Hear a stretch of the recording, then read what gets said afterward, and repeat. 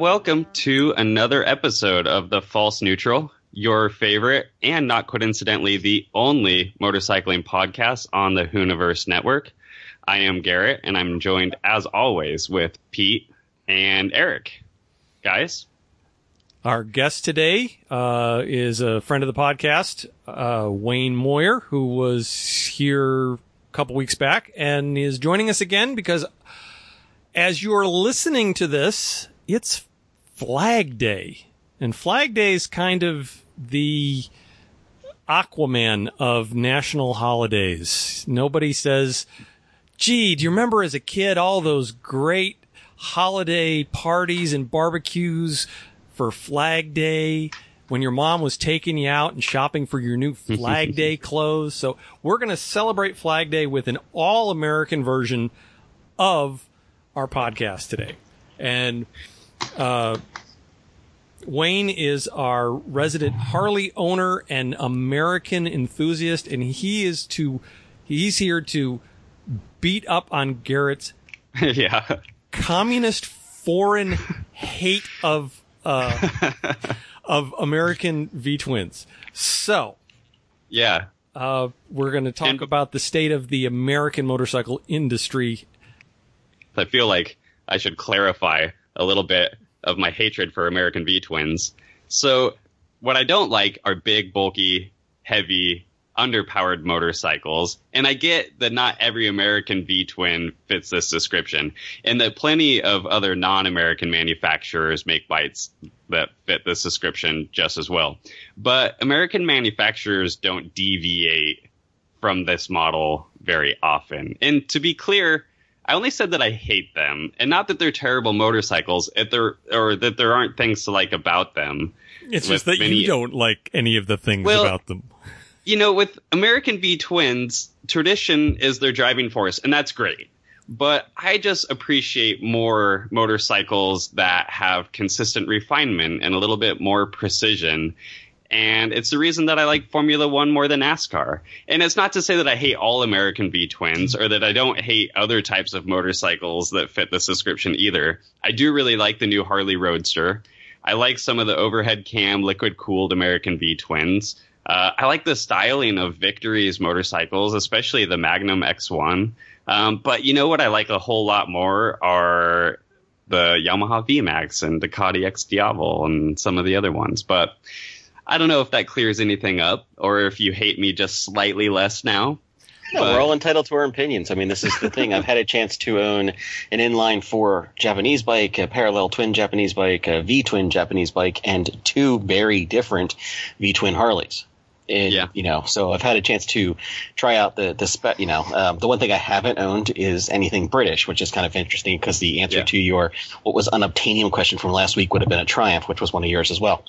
So it's because I own a Spitfire, so I would have gone to a Triumph as well. But on go ahead. I own an MGB. Oh yeah, I got my 74 Spit in the garage. Okay, I have to ask you guys, and this just real quick, I'm gonna deviate away from motorcycles for a minute to ask you guys, TR7, yes or no?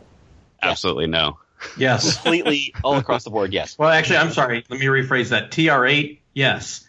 TR8, yes. Okay. TR7, yes. TR7 yes. might as well be a stop. With an LS swap. Oh my God, no. No. Swaps are supposed to stay within the same brand. If you're going to do... No. Swaps, hot rods... Going back even to the 1920s and 30s, it's always what's the best engine to go with what's the best chassis. Doesn't matter if it's been cars or motorcycles. Hello, Norton frames with Triumph, Norton, whatever. Or an AC Cobra with a 289 in it. Yeah. Or an Ace chassis. So, yeah. But, okay. So going back to the V-twins, the thing here is, and yes, TR7s, yes. But going to the V-twins, like I said, I've had a chance to own several of them. Unfortunately, one that I rather liked a lot that had a lot of issues, and this other one that's brand new that I'm still learning. And what it is it's not you're entitled to your opinion. If you like a European bike, that's fine. It's the same people who buy Miatas instead of those of us who don't want to be able to get from between point A and point B without having to worry about the oil level in our cars. So whether the rust is going to just snap in half on the frame. So it's kind of that same attitude where there is something to, unfortunately, with the V-twin, the Harley culture. I wasn't part of the Harley culture. I've never have been. I never intend to be. I don't have a tattoo. And when I had my street, there was very much not a case of a Harley culture there, because they didn't even say Harley, just had the shields. So, and the people looked at me like, you're driving it. Now, the Victory, I had the oddest, what would be considered by most a love or hate it design. If you want to go about American designs going out on being different, I had the Vision Tour, which is an Arlen Ness design, and I called it it was a Art Deco spaceship. Yeah, what was great about that bike was it's the same thing about owning a Harley. With the Victory, I always got, people always stopped and looked and were asking questions. So you mentioned it earlier because you tried to cover every single base. The competition when I bought my Boulevard, which is again 800cc V-twin, was I shopped it against the Sportster, and the reason I bought the Suzuki was because it was $2,300 less than a Sportster. You pay a premium for Harley, but from the technology standpoint, the Harley even in 2007 was actually technically superior to the Suzuki in 2007. They both had the same horsepower, which again you mentioned. They were both right around 40, which is nothing to write home about, but about the same level. It's nothing to write home about, but they were equal. And you'd find the same thing again in a Honda with the American Classics, or you'd find it with most of the manufacturers when they copy the Harley look. But it's the torque. That's what gets you. The sports V-twin was tuned for high RPMs, where the high being relative, let's say high for Harley, and where the Sportster is definitely, I spend my life in the Sportster at 2,500 to 3,500, which would be a joke. Even on the Victory, that would have been a joke. The Victory was also, as with all Victories, they use one engine for the entire line. Right. So when you have a Vision Tour, which is a cruiser, you need a bike that's heavily on torque. Well, that's great. It's 100 pound-feet of torque. That's wonderful. It's at the top of the revs. I'm never getting there. I'm going to be grading, shifting this thing entirely. So what is it about American V-twins? It's the torque. It's all about the torque. Now, that doesn't mean when I was riding my Vision, I wasn't looking at the BMW, matter of fact, the 1200, which he mentioned as well, and sitting there going, okay, it's $2,000 more for the BMW, and it has twice the horsepower my Victory does. Not only that, it has water cooling, and it's got, not a few more gizmos than my Victory did, but not by much. But so there is that kind of. What's that? I have to say, one of the things I really like about the Rotax V-twin is that it doesn't act like a V-twin. That you can. It doesn't. It's really not comfortable below $3,000, and it is the real nice part of the power band is 4,000 to 7,000 RPM. Mm-hmm. Which I saw that when I owned when I had my GS500, the parallel twin wasn't happy down low, but all the other three V-twins, well, I take that back. The Street was the same way. The Street wasn't happy below 3,000 either. But innovation-wise, I'll go back to the Street here for a second, because the Street is water-cooled, and it is a V-twin, and it is a smaller engine by Harley standards, and even by standards of this podcast at 750cc or 500 for the lower ones. You did mention the 400 last week. But in general, for Harley, 500cc, 750, they are trying different. They are trying new. I mean, this is it's almost as much a throw out, as a pass out there as much as the V-Rod was, which is another bike that tried innovation and failed miserably. It's too big for a muscle cruiser. It's wildly too big for a muscle cruiser. It's too big. It's too heavy. It can't handle. Except for again, a nice choice last week on the SC version of it. But you run into these same things wherever Harley tries to be different, they fail. Except that I think you nailed it with the Livewire that it's going to be a success if they produce it or something like it. And I talked to some gentlemen at work about that, and the interesting thing is Harley's being very tight-lipped about what future plans, but they're interestingly a lot of job listings for people who are electrical engineers with battery technology experience that they're hiring. So, yeah. And when they came out with it, they said the Livewire wasn't going to go in production because they did not think the price to the cost to performance ratio of the batteries was where it needed to be for it to be commercially viable. And they didn't want to come out with a flop. They really wanted to wait until the technology caught up to the point where people were really going to get it and be really satisfied with it. And I can really appreciate that's got to be when you're talking about totally new technology, we can all go back and look at the Apple Newton. Oh God. Sold those new. I was involved with a company that was writing software for them, and they were technology just wasn't there yet. And they kind of knew it, and they rushed it out anyways because they wanted to be first, and it really kind of bit them. I think I'm kind of very understanding of Harley saying, no, let's this is a marathon, not a sprint. We don't need to be first to market. There's already electric motorcycles out there. Let Polaris buy Bramo and let Zero do their thing. We're going to try and make sure that when we bring it, it's a mature product. They don't need to produce a product right this second, but they do need to be on top of development because the future is going to hold electric motorcycles. That is a fact. Now, and they are doing that. Yeah, exactly. And so that's good.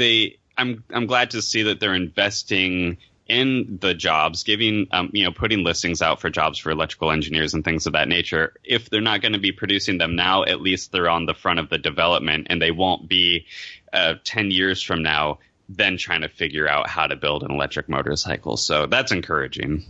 And there's two things about the electric bike, though. The one is the reason it appeals to Harley owners is the same reason the V-twin does, which is that it's this torque, full torque at 0 RPM. You want to cruise, you want everything to be there right as you get off the gas, and that's electric to the T. I did want to mention, though, that Victory was also working on one as well, so there is another bit of competition there that might push Harley along a little bit further too. They had at least one race bike, whose name I forget off the top of my head, that went up Pikes Peak. That was electric. Polaris bought Bramo. Yeah. Oh, they bought Bramo. This okay. Yeah, so they now, if you look at what used to be the Bramo, now says Polaris on the side of the bike. Mm-hmm. They've completely absorbed Bramo electric bikes into their product line, which I think is a fantastic. But I have said this before. I am so impressed with Polaris from the time they started with Victory. That was the most difficult time to try and introduce a new motorcycle line, to get into the motorcycle industry when they did, was extremely ballsy because it was economically risky, and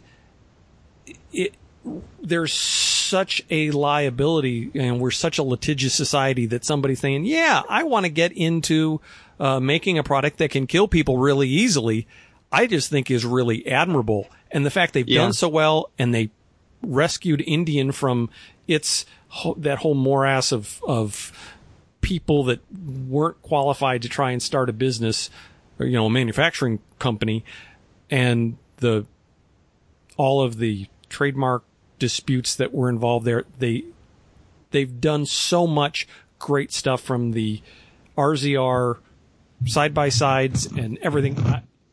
I'm I'm a Polaris fanboy, even though I'm not an owner and probably won't be an owner. It's like I got to cheer for them.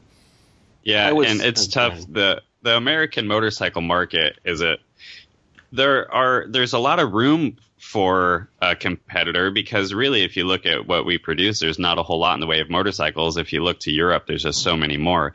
But American buyers are so particular. And then Harley Davidson just being so dominant for so long in the American motorcycle marketplace. It's a difficult and kind of uphill battle for Polaris and Victory. But they're producing motorcycles for really a demographic, I think, that Harley hasn't done well in targeting, and that's the younger generation. And I think that they'll probably do great with that. And then also, yeah, as you mentioned, the side-by-sides are one of the hottest things in off-road right now. So they're doing very well with those.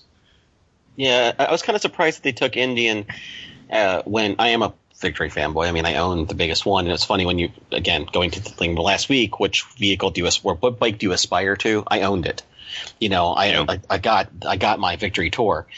So, and it's such a different bike than the Harley. It's so different than the Harley in so many different ways. So it was kind of nice that it had, but it in ways that are good and bad. That's why I'm happy to see Victory doing things and trying to go out different, but I'm very surprised to see Indian as their low cost brand. I was, when the Scout came out and tried and undercut by that point, everything Victory had by $6,000 on the bottom. I was like, this is, Indian used to be the $40,000 bikes from, tiny little manufacturers. And here we've got, an obtainable Scout. The other thing too, go ahead.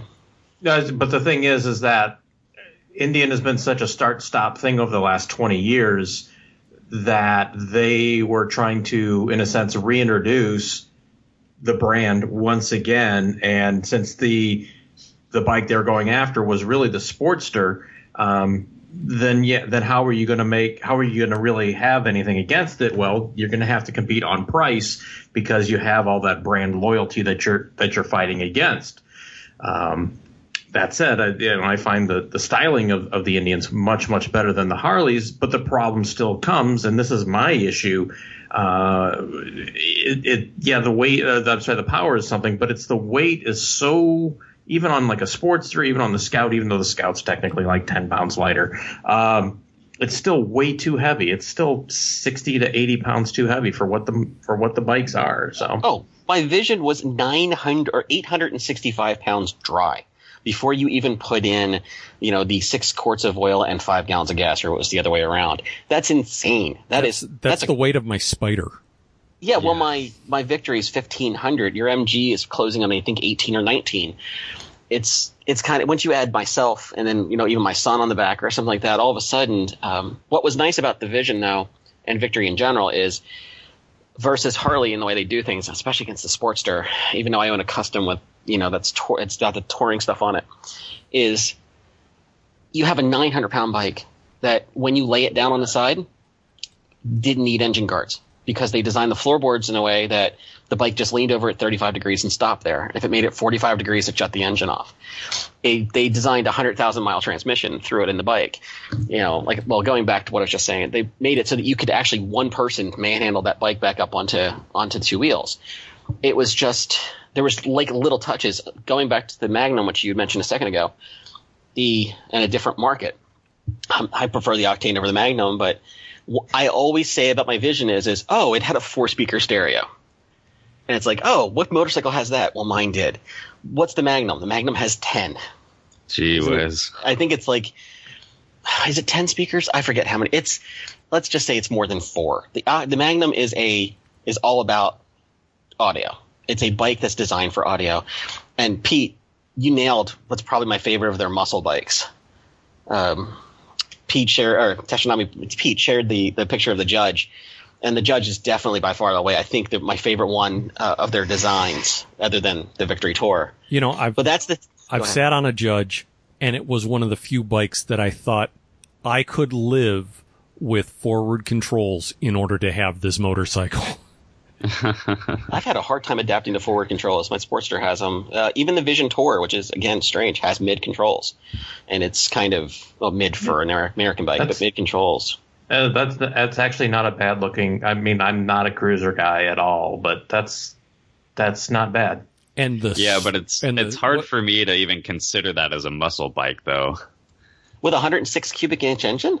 When you compare it to a VMAX, it's exactly. not. Okay, comparing it to a VMAX is, all right, that's apples and oranges, but it's true. Well, no, because VMAX is the ultimate muscle bike. If you look at that, you're looking at what is today a muscle bike, and this isn't even, this is a cruiser. It may be a fairly athletic cruiser, but if you look at like the Buell Firebolt, for instance, it's not 106 inches, but its muscle is far greater than this one, and I would never in a million years consider that a muscle. Well, and the one advantage that Buell had is the fact that it was 100 pounds lighter than everything. Right. You know, at 415 or 420 pounds, whatever it was. That's kind of what made it a muscle bike, is the sense of it had no weight. I still felt it was underpowered. Oh yeah. The only thing that makes the Judge a muscle bike is that they were trying to emulate old muscle cars, you know, calling it the Judge and marketing it as what the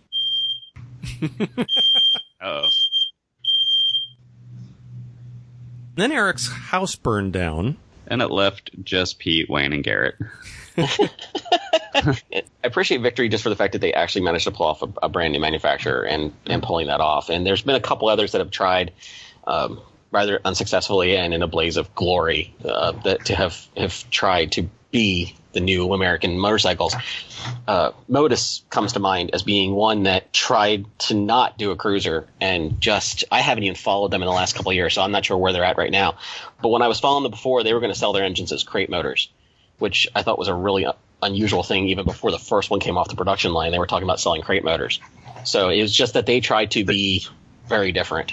Modus is in production, low production. The problem they have is that their bikes start at like 35,000. It's like 35,000. That's where they start. They quickly go over 40. So yeah, that's going to make it issue. It's going to make it really tough because there's, that limits the potential to sell motorcycles down so much. Yes, it has a jewel of a V4 engine. I mean, it's an astonishing piece of engineering. I know people who've seen it, who've seen the inside of that engine, but it's such a limited production thing. There's no way. It's way too expensive, but I have, looking at people that I know from just not people I know, people I've read in forums that have ridden it. I haven't read one review of this of people who've actually ridden it that didn't say it was a spectacular riding experience. Yeah. Yeah. But they look really cool too with the red valve covers on the side. The new Porsche 911 is a fabulous car, but it starts at $100,000. I've never heard anyone say they don't love driving a 911, but it's still a $100,000 car. And I know there are a lot of guys that are building the low-cost Caterham 7. The Lotus Austin 7 replicas. Yeah, the Lotus 7 replicas that are just think this is the perfect motor for that chassis and are so jazzed that they're making this as a crate motor, not for bikes, but it's a V4 Chevy small block. So it's just, I can see this having a huge kit car market. Yeah, and so I think I would appreciate, like this company as an example, I think I would appreciate American motorcycle manufacturers if they tried to do something a little bit more bold. And I get that it's really difficult for them to do because, Harley Davidson enthusiasts, they expect something specific. And so it's difficult for Harley Davidson to just make something completely different, off the wall, throw some engineering at it. But if they went and put a V-twin or a 4-cylinder V4 motor in one of these Harleys with some, more advanced controls on it, with some, just better engineering, I think that I would probably gravitate towards the American market a little bit more. I was kind of hoping for that. I'm walking on you guys, sorry. No, you're fine. With four of us, we're going to be walking on each other. It's just the way it is. That is. I was kind of hoping for that in the street. And I really was hoping Victory was going to go down to a bottom level. The price of motorcycles right now is kind of just, it's becoming unobtainium when a Sportster's $12,000 for the configuration I've got for mine. That was why the street was so nice, being at $6,000 and $7,000 for the 750. But like you said, though, instead of doing something different, they went back to the tried and true. So they went back, to what they knew. Unfortunately, with that one, they also went to using a lot of overseas components, which is its biggest failure, actually, as a motorcycle. It's also, as I've described, I think I told Pete this, that the Street is the best 80s UJM you can buy right now. Yeah. Brand new in 2016. So that's kind of damning with faint praise. I mean, what if one of the American manufacturers did like with the new Mustang GT350, take something traditional, the Mustang, but like borrow some engineering from some of the more exotics and kind of put together a package. And I know it would be expensive, but and it probably wouldn't what sell the anything. Modus is? Isn't that pretty? Well, much? I was going to say that's really what the Buell was. When EBR Buell, that's really what it was. The later ones, yes. But I just wish it was a little bit more mainstream.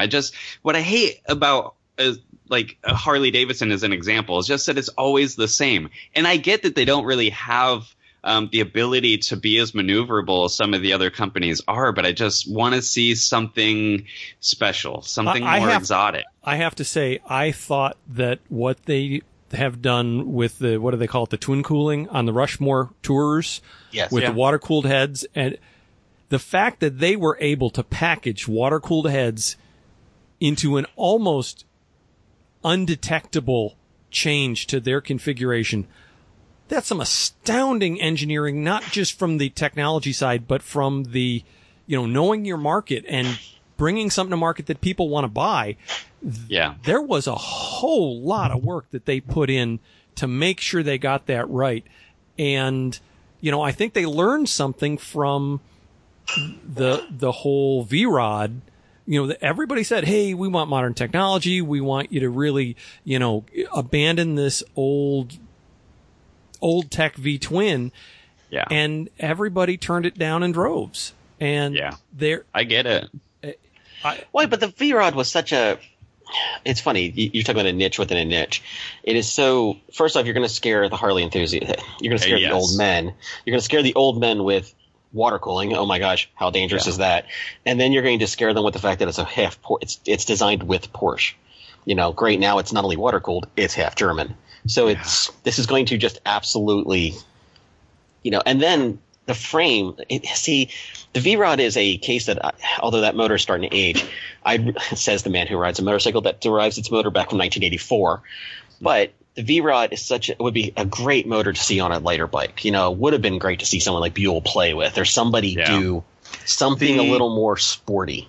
The problem is that what ended up as the V-Rod engine was sort of an evolution of what the V1000 Harley race bike was.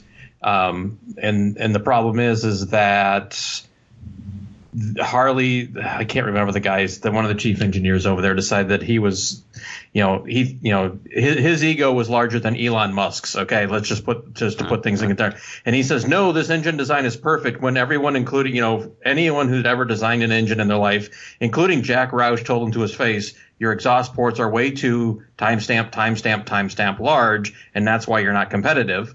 And I'm using timestamp in replace of, so that Pete doesn't have to bleep it out. And that's why the engine was, and so they decided to take that, and then they enlarged the engine, both physically and cubic inch. And so that's why Eric could never use it in one of the Buells, because he was asked over and over again back in the day, hey, when's this going in a Buell?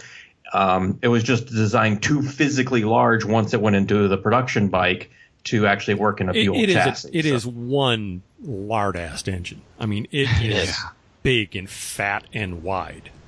Yeah, and still is nowhere near as good as the Rotax motor that he's using now. So, can we go with with an American trying to do something different and go back to a bike that very few people know, except for those of us, would be the Alligator, Dan Gurney's bike, which is somebody trying to do something very different and, again, failing miserably at it. But he didn't fail miserably. He never came out with the second generation of it because he decided the market wasn't there. But the actual the Honda 600 single powered Alligator, they sold out of. He sold every one that he intended to build. So, how many was that? Do you know?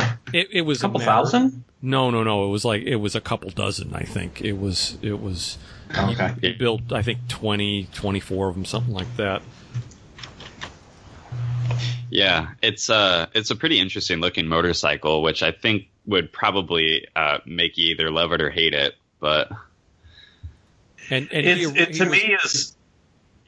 gonna say it's sorry, I'm pulling up a picture at the same time to share as doing this, but yeah, we're all. It's like a recumbent bicycle. It's a really good idea, and there are some people who will get behind it. The problem is that it just doesn't work mentally for most people.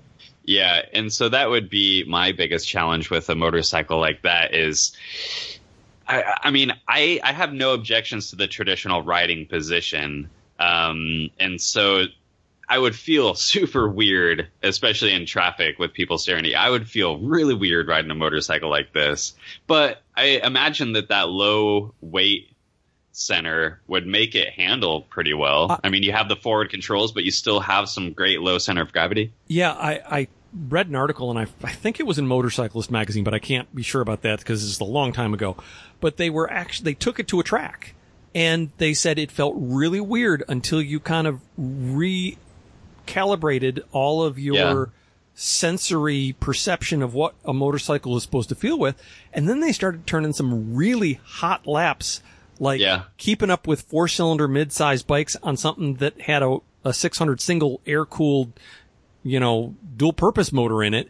And they said it really re-educated them as to how good a motorcycle could feel. They said the problem was it was only good at the track because when you go out riding it, one is you can't see in traffic and traffic can't see you. Yeah. And the other thing was, no matter how good you try to make the suspension, you cannot use your body to protect yourself from impacts over frost heaves or potholes or anything. So as long as you were on really smooth pavement, it was really comfortable, but they were just slamming their tailbone every time they hit rough pavement, and there's nothing you can do about it when your feet are just kind of flailing out in front of you. So, and the butt height, the seat height is so low that you can't really put your feet down. You just kind of have to have them out in front of you. And I don't know, I feel like that could probably have some challenges with coming to a stop. But, I mean, kudos to them for trying something different. Well, yeah, to me, it kind of makes me think of a maxi scooter just from the approach of sitting on it and everything else. Yeah. That's where but that predated the maxi scooter thing by about 10, 15 years, maybe even more. And I know they were going to come out with a S&S V-twin powered second generation and really go into full production with it.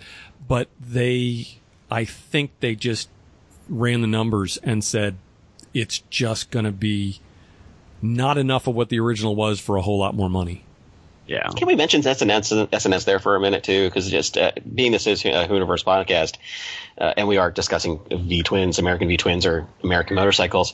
There is also the Morgan three-wheeler, which happens to have thrown a S&S engine on the front.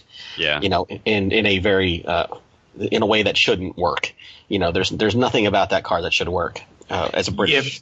If you really want to see or read a good breakdown of what that is, my friend Zach Bowman set a cross country record with Alex Roy in that. They drove, it was 41 hours, and I've traded emails with Zach about it, and it's one of those things of, I agreed to do this, and I don't know why I did it. I'm glad I did it, but never again, because it's a great thing that I did. I can talk about 20 years from now. Don't talk to me about it now. I'm still having PTSD about it or something along those lines. So, but that's on thedrive.com if anyone wants to go look for it. They're cool. The Morgans are cool for about an hour and a half once a week.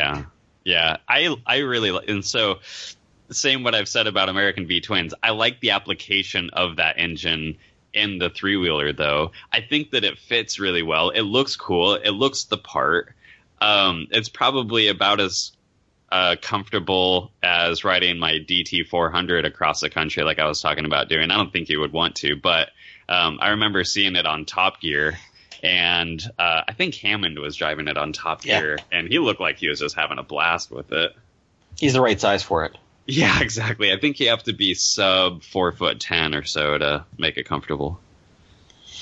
Well, and S&S also makes the X Wedge, which is their non-Harley. Well, yeah, that's what they're putting in the Morgan. It's not a Harley clone motor. It's their own design, and it's fully EPA certified. Anybody can take it, put it in a street bike, and some custom people are doing some really cool things with it. And they make kind of it's called the Rolling Thunder frame, which is a Softail style frame, and I think it's a fantastic looking engine. It's a little bit longer. The V angle is not quite as tight, and there's been some really cool like cafe style and Street Fighter style bikes that have used it. And there's also kind of a lot of these Softail choppers that use their frame for it. And it has very little to do with Harley at all. It's their own design, and it's a very cool motor. Is it a pushrod motor still? I think all of their motors are pushrod motors, aren't they? Yeah. But it really doesn't look at all like the Harley motor. Yeah. I still just lose so much interest with the pushrod look and design. If somebody would make a 4-cylinder overhead cam motor, I just think it would look and perform so much better. The closest thing to pushrod V-twin that I can get interested in is Moto Guzzi. And now that they've punched it out to a little bit larger, they've got the V9.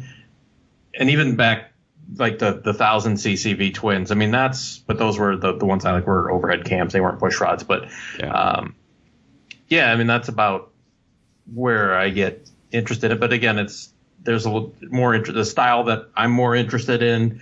Hey, it's Italian. It's got style, you know? Yeah.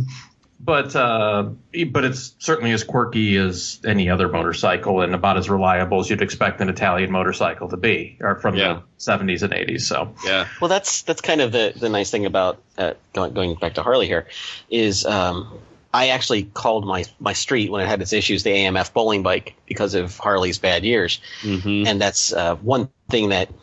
It's nice to see that they've improved. They finally caught up on their quality. I mean, they've done that. It's been some time now that they finally did. You don't have these same problems where you needed to ride in pairs before because you needed somebody to make sure you could ride home. But it was just that's always been an issue. It's funny. We always talk about Italian bikes being that way, but let's be realistic here. If you go back to the bad days of Harley, it was even worse. So it was always Leyland bad. You buy a Harley, the first place you stop at is the parts store to buy his Loctite and some extra wrenches. Do Harley enthusiasts just kind of ignore that period in Harley's history, just pretend it's not there? No. Matter of fact, I'll say no because I have only enthusiasts since I've owned my Victory. Yeah. Is that I've actually gone to – which museum had it? It might be AACA in Hershey that has it, or it was up in New York. They actually had one of the Italian Harley, the Aramachis, and I'm sitting there and I'm looking at it going, this is my street. You know, this is the 1983 version of my street. And it was just funny because I actually go out of my way to see the AMF ones. It's just you just want to see the complete opposite of yours, of what you currently own. You want to see the bad days. The same can be said of the American car industry or any car industry for that matter, that we've all come around. So do you think that the increase in quality led to, in part, or do you think it was a major contributor to the popularity increase in Harley Davidson through the 90s and 2000s? Or do you think that was more of just kind of a shift in culture? Or even some of the TV shows that were on, like Orange County Choppers and the Jesse James one? Yeah. I mean, do you think it was really that kind of drove the popularity increase? No, I think actually, I hate to say it as an owner who's 43, what drove it in that period was the baby boomers retiring.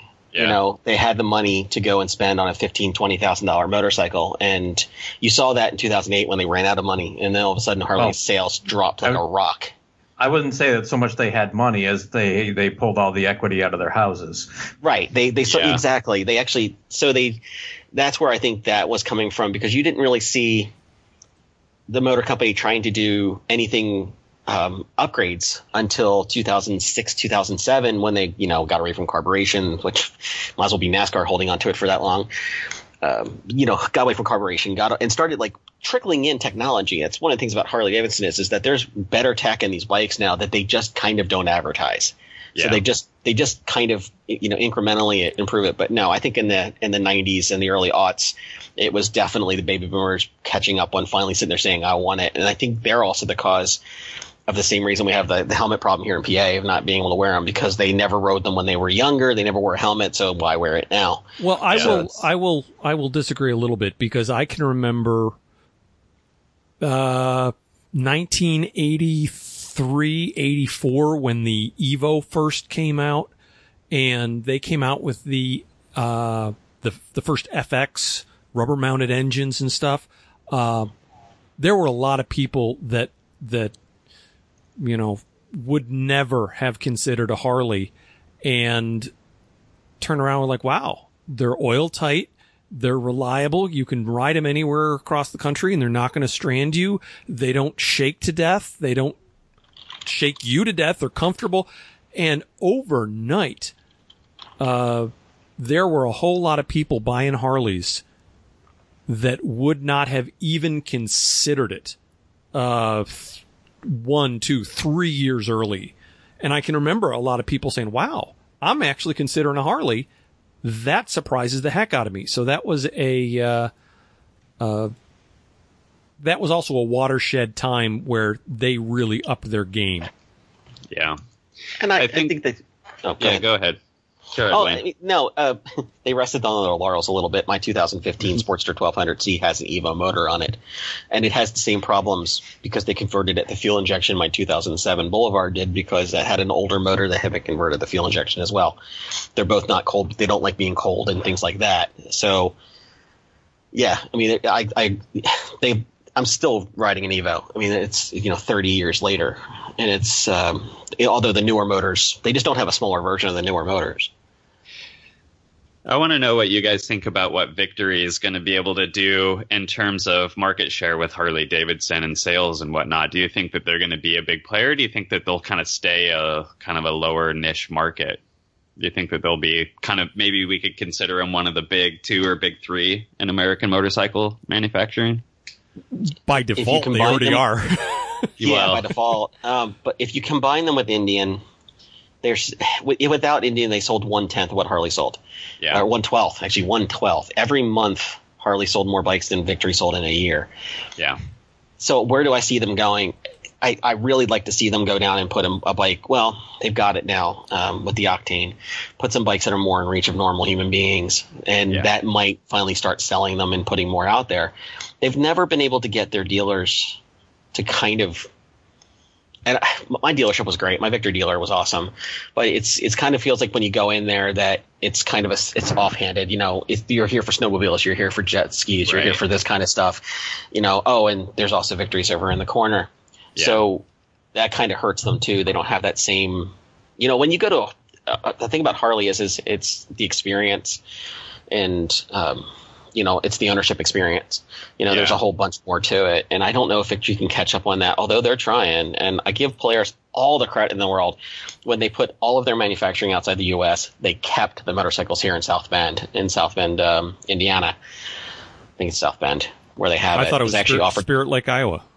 Spirit Lake, Iowa. I'm sorry, not South Bend. I was going to say, I'm from South Bend, and I'm like, no AM General, but that's the only manufacturing left in that town. I actually offered to go out and pick the bike up when I won the Vision. I actually offered to go out and pick it up out there and ride it the 2,000 miles home. And they said, you can, but we'll make it easier for you. So I don't know. I don't see them ever becoming more than a niche. Garrett, to answer your question, I think it's not a question of are they going to grow to the size of Harley? I think over the years that come, and we have more and more boomers falling off the other side of the riding age spectrum, I see Harley getting smaller and getting closer to the size of some of these other smaller manufacturers. Do you think that Victory will influence what Harley is doing with their designs? I mean, do you think that Victory, because Victory obviously is, they have to do something different because they're a small niche market. So they have a little bit better edge on the design, and they're using a little bit different technology. Do you think that that's going to influence Harley? I don't. I can't. Harley's got Harley's shtick, and they're going to keep doing their shtick. And they will in Victory 2. Unfortunately, the one Victory that was different was the Erlen Ness Vision 4. And they went back, and now the Cross Country replaced it. So let me throw something out at you guys. Now that Polaris owns Brembo, and we talked about that, if you're spending, what did they paid $40 or $50 million for Brembo, I think, and they're going to drop another $40 or $50 million right away, or they did, into R&D. You're going to want to spin that in as many ways as you can. So don't you then, and can't you preempt the electric Harley motorcycle by putting together something for whether it's Indian or whether it's Victory as an electric cruiser motorcycle as something different to leverage that technology and further separate yourself from Harley, even though that Harley has shown this bike off. We actually have the technology. We can do it now, or something very close in the near future. You know, one thing that I really was impressed with the new liquid cooled motor that's in the Octane and especially the Indian Scout, it doesn't have fake cooling fins. Yeah. That is, to me, that really was a departure from trying to make a modern motorcycle look like something old and traditional, even though these were cruisers. I was very impressed with that.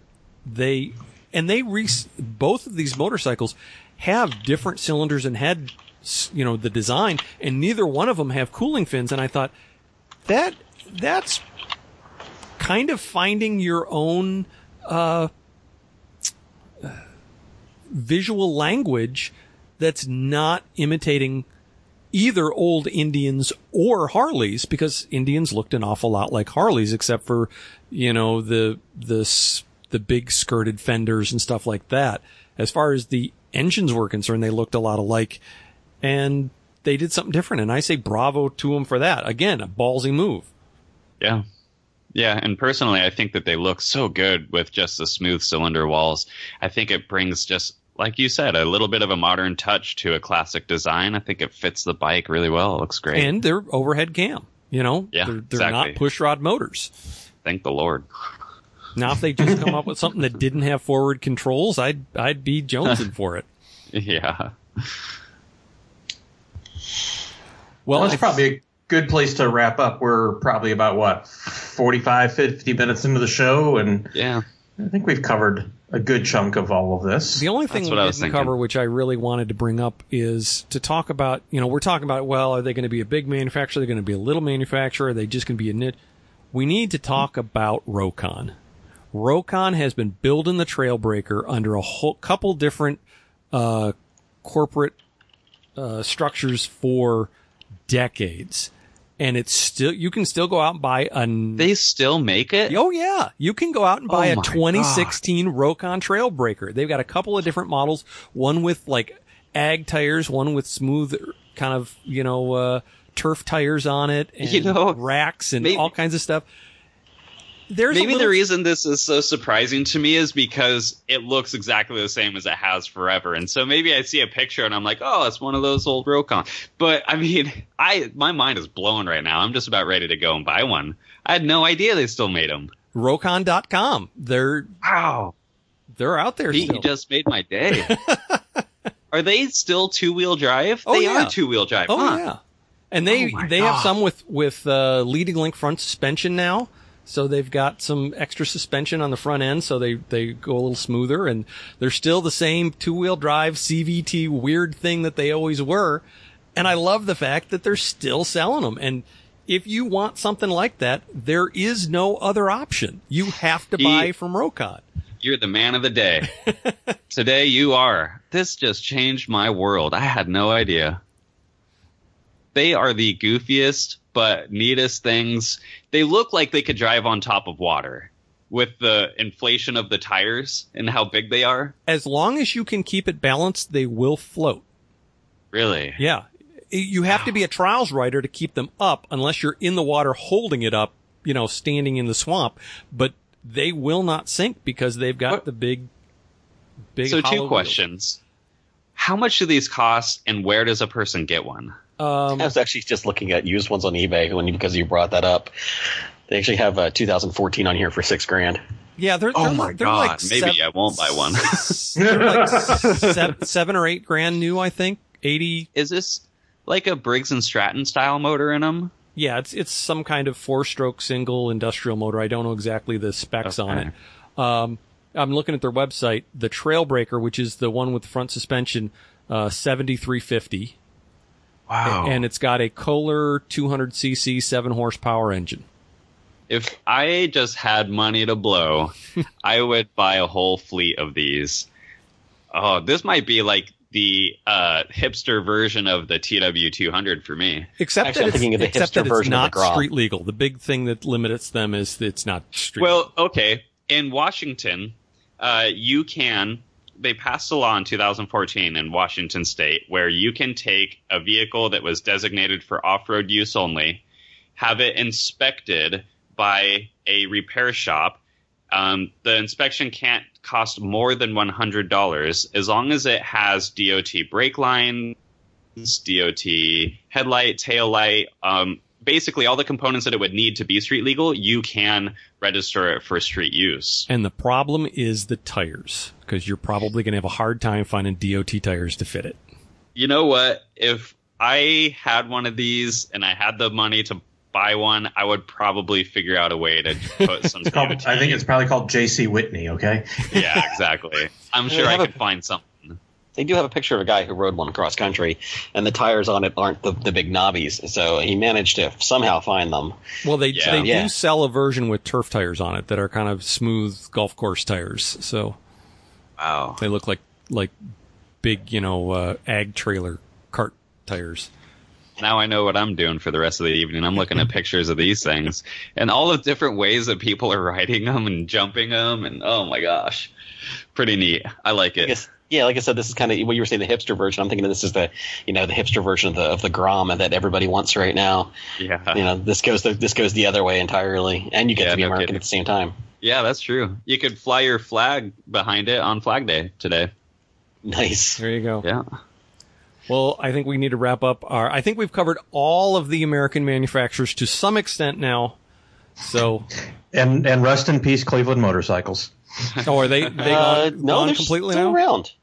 I thought they were officially dead. No, I actually just looked at 2015 and 2016. So I think the CCW still exists in some form. They're around. Johnny Pag is still around, but they're not manufacturing. They're just importing. As they told me them, yes, they make the accessory parts in the U.S. And it's like, yeah, that's great. They actually told me why they don't make them in the U.S. because they could not get an American motor.